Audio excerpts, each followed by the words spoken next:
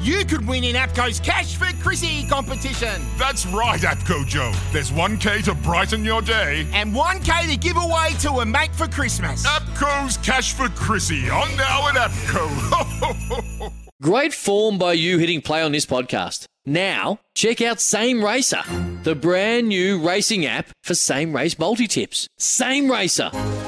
Download from the App Store and Google Play. Powered by Bluebet. Gamble responsibly. Call 1-800-858-858. The opinions, the panel. Talk to me, yeah. And this morning the panel consists of, and I'm glad to say, Jordan Oppett is joining us this morning, and Mark Watson is with us as well. Mark, I'll begin with you, if I can, please, this morning. Ross Taylor's final game. So it's gone. It's been a long time coming. He announced it quite some time ago. What about your thoughts on that final display and Ross Taylor in general? Remarkable. I mean, he just endeared himself to the public throughout his entire career. He's just one of those athletes, very hard to dislike him. Always carried his bat with such grace, always very humble. I mean, I was just reading through those statistics this morning there, Ian. 450 international matches, 18,199 runs, 351 catches as a fielder, 40 hundreds, the most for a New Zealand cricketer, 181, highest score by a New Zealand cricketer in a successful ODI chase. I mean, the 290 sort of a whacker against Australia. I think he was captain, wasn't he, when they beat Australia in that test match in Tasmania back in 2011. But I think the real telling thing of Ross Taylor and the type of person he is, it must have been very, very difficult when he lost that captaincy to Brendan McCullum. He was captain under John Wright. Then we had that changing of the guard. That can't have been easy for him. Look, he took some time out to address it by not touring South Africa. But then when he came back and decided, yes, I want to still play for New Zealand, he was the ultimate team man. And I think it was fitting that last game was in Hamilton last night. But yeah, it's going to be strange, isn't it, going forward with no Ross Taylor in that New Zealand lineup. When it comes to one-day batting, arguably our greatest ever. When you look at the batting average, you look what he achieved, and you thought Nathan Astle set a pretty high standard, and then Ross Taylor came along. So yeah, look, Smithy, remarkable career, and well done to Ross Taylor. Yeah, absolutely. And somebody was there, lucky enough to be there and absorb the occasion. I think we were always going to win the game. You saw a couple of one-day hundreds. Jordan Oppett, good morning to you. You tend to get around a bit these days, but I think it's fair to say you were at the right place to shed a tear last night. Look, if there's one silver lining to having COVID, is that it wrapped itself up in plenty of time for this game. There was no way I was missing it. I booked it actually at his last test because I was there covering it for One News at Hagley. So I've been at both now, and I must say, yesterday was a very different through comms. Is that Taylor he's been loyal through thick and thin, as you say. He's one of our best ever batsmen. He's an absolute legend. But the thing that kind of struck me is the inspiration he's had across a lot of generations. Most of the kids there wearing Taylor tops. They all had Taylor tops. He started playing 16 years ago. I would say these kids weren't even born until maybe he was 5 or 6 years deep into his career. And there was one little boy sitting beside us with his dad, and as soon as Taylor came in, he was analysing every shot, being like, Dad, that's a good shot, and he knew everything about Ross Taylor. And I just think that's what makes him so special, is that he's really appealed to absolutely everyone. And what a place to bow out at Seddon Park. It was a beautiful day there. But what I do think, I'm going to put the shout out now, is that I think in his honour there should be maybe a tree planted or a gazebo or a marquee, because let me tell you, she's a scorcher, especially after a couple of beersies. You need some sort of shade, and Seddon is not friendly for that. So what about a Ross Taylor tree or marquee? Thoughts? Yeah, I like a Ross Taylor tree. I'd have it at deep mid-wicket up on the bank, because that's where he was looking most of the time throughout the early stage of his career. So I'd have it up. That'd have to be a pretty quick growing tree. But I'm with that. Yeah, I like that. I like that idea. I also like, Mark, what I've been watching. I think it's been a bit of a boom time for women's cricket in particular. We did a bit of a report card with Craig Cumming this morning. We weren't overly glowing on the Black Caps, to be fair. I'm not sure what your thoughts would be on that. A home summer, Mark, where we don't win a test series. We are the test champions at the moment. I just think mediocre at best for the Black Caps. Yeah, look, fascinating, wasn't it? Because, the Black Caps, to be honest, over the last sort of 10 years have had a remarkable record and have really taken that next step and really sort of stepped out of the shadows and become a real focal point for New Zealand sports fans. And then suddenly, I saw Bangladesh yesterday drop that test match to South Africa, bowled out, I think, for 51 in their second inning, probably summing up what we probably expected from Bangladesh. And then, South Africa, well, they're in a rebuilding phase. Look, having spoken to a number of different cricket correspondents when I've had the opportunity to do a little bit of work for SENZ and people like Garth Galloway, spin bowling, I think it's an area where we need to shift our thinking. I agree with Garth on this, that we need to start adopting a more attacking approach rather than sort of more of a conservative defensive type. Historically with our spinners, the likes of Mitchell Santner, I think that's an area we need to work on. I think clearly we miss Kane Williamson, and we've talked about depth in New Zealand cricket, but I certainly think there's depth when it comes to the bowling side, too much so, where again we have ignored our spinners, but do we have the depth on the batting side of it, and can you be a world-class test side without a quality spin bowler? And I'll throw it back on you. It's your game. You've played at the highest level. Ian, you're the voice of the game. Yeah, keen to get your thoughts on that as well.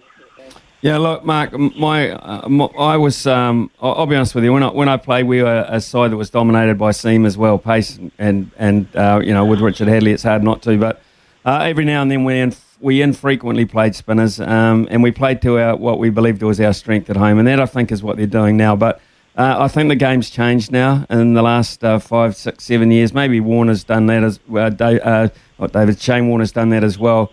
Kids want to spin the ball. They want to spin the ball these days. You see them practicing much, much more than they used to. And I really do think we owe it to the next generation of cricketers in this country. We've seen it in the Women's World Cup, what an influence spin can be on any game of cricket at any form. So I'm with you. And I'm with Garth. We need to develop spin, but the only way we're going to do that is to have it front and centre on the biggest stage and see people doing it. And until we do that, we won't be able to do it and develop it. So I agree with you there, Mark. Jordan, I'm not sure you were in Hamilton. I'm not sure were you in Christchurch on Sunday to see that magnificent occasion where Cantabrians turned up in numbers. It was such a great spectacle. No, I wish I was, Smithy. I so wish I was. But, would you expect anything less from Cantabrians? I don't think so. But, look, honestly, to see that place packed out was just brilliant. To see so many of the White Ferns there too, and people, you've got to presume most people there were kind of just picking a side to back that day, but they really did go all out. There was face paint, some people had pom-poms, banners. You were there, obviously. It just looks like an absolutely magical day out. And let's just hope that can continue for women's cricket from here on out. I know it wasn't, how we would have liked things to pan out with the White Ferns, but you can't fault the fact that they've inspired hundreds, if not thousands, of young girls and boys across New Zealand to get involved. And I think that's only a positive thing. Yep, I do. Please stay with us. Jordan Oppert and Mark Watson with us this morning on the panel. We're going to have a short break for the news. When we come back, we might look at the appointment of Wayne Smith, appointed as Black Ferns technical coach, with the hope of turning things around and trying to bridge that gap that we saw was so evident with those Northern Hemisphere teams. That's coming up shortly on part 2 of the panel. The panel. Talk to me, yeah. We have got Jordan Oppert with us this morning and Mark Watson as well. And Mark, the appointment of Wayne Smith as technical coach for the Black Ferns in the hope that he can turn it around. He hasn't got long to bridge that gap with those Northern Hemisphere teams. Saw France play this morning. They absolutely murdered Ireland. So what do you reckon about this appointment for Wayne Smith? Oh, look, touch of genius, Wayne Smith. He's the professor, isn't he? He's a guru. You go back through the All Blacks victories in 2011 and 2015 at the World Cup, and yes, it was Graham Henry and Steve Hansen. They ended up getting the plaudits, but it was I think it was sort of well known that, arguably maybe the biggest influence was Wayne Smith and what he brought to the game and his ability to analyse and break things down and then carry that across technically as well. And I think we noticed the All Blacks sort of drop off when he sort of got out of that environment around about 2017, and I think the All Blacks sort of struggled in those 2 years following that, leading up to the 2019 World Cup. So look, I mean, yeah, the Black Ferns have their back up against the wall. Lost 4 tests, badly by England in 2 tests last year, and then France by 2 tests. They're clearly the 2 best female nations in the world at the moment. Yes, we are running out of time. You're 100% correct. I guess the thing that we do have in our advantage is we will be playing here at home. Can he turn it around? I think he can certainly make a difference in closing the gap. Is it going to be enough? Well, I mean, I guess what England and France have got, and it's something that New Zealand's always carried, and they've got to deal with it. And I think Steve Hansen alluded to it when Ireland went into the last World Cup as favourites. France and England have to deal with the favouritism tag, and sometimes that can, affect the psyche a little bit. But I still think we've got to back up against the wall, but it's a really good positive step. Yeah, I like it. I mean, I can't see a downside to it. Jordan, I would imagine you're of the same opinion. Now, I would imagine part of this, Jordan, has come out of the review process that went into the saga towards the end of last year, involving the coach and the coach's comments, etc., about players. Do you see it that way? Is this going to remedy that? Is there anything else coming out of that review? I mean, as we say, we're running out of time here. Yeah, well, that's the thing. Time is of the essence now, but it seems to be that they're trying to throw everything at it, and in a way that isn't exactly going against any of the other coaches, just looking to bolster already that coaching lineup. And I just think they've got to try something, and they need to desperately. I mean, Opiki, towards the end there was some good rugby being played, but it was touch and go to start with, and I think that was supposed to be sort of the breeding ground for the future of women's rugby. I mean, they've got a bit of momentum with that, I guess. I mean, I have seen a few like Matatu shirts around in Christchurch and things like that. They've got a World Cup coming up, and they need to get everyone on board. Players, coaches, the public, and you'd like to think they'll take a few leaves out of the Cricket World Cup book and start now with everything. I mean, appointing, Wayne Smith is a good start, but they've got plenty more to do, and I just don't know whether he is the answer to the problems when it comes to what's happening on the field. But, I mean, you've got the best person to try and help, right? Well, I think they've got a great blueprint, as you said, Jordan. Mark, and the sooner they cash in, as Jordan has said, and start building from this Cricket World Cup, the better. But what I did see, Mark, is some encouraging signs. If people are going to come to a neutral Women's World Cup final and basically make it a sellout crowd, I think the signs are good for the Rugby Women's World Cup. I do, in terms of numbers. Yeah, I'm not as convinced on that one. I'm just not. I'm not sure there's the following here. I'm not sure you're going to get international visitors coming down for Women's Rugby World Cup. I think the Football World Cup next year is a different story. I think there'll always be support for the New Zealand games. Outside of that, Ireland playing, say, Italy as an example, boy, there's going to need to be a lot of work to get people along to watch that, because I think there is a clear gap in the quality and level of play between, say, the top 4 nations and everybody else. I mean, you could argue that might have been the same at the Women's Cricket World Cup. What I will say is I thought we did a magnificent job presenting the Cricket World Cup to the world. We don't necessarily have the biggest and flashiest stadiums, but I think our curators and groundsmen are amongst the very, very best. So look here, I'm not as confident on the Rugby World Cup. I think the Football World Cup, no problems. I still just don't really have a handle on how popular women's rugby truly is in this country. And I think where they've got to focus is they've got to get the 2.5 million women in this country activated. They've got to try and reach those 2.5 million women to go along and watch that game, because I think the diehard male rugby followers will, but I don't think they can rely purely on that.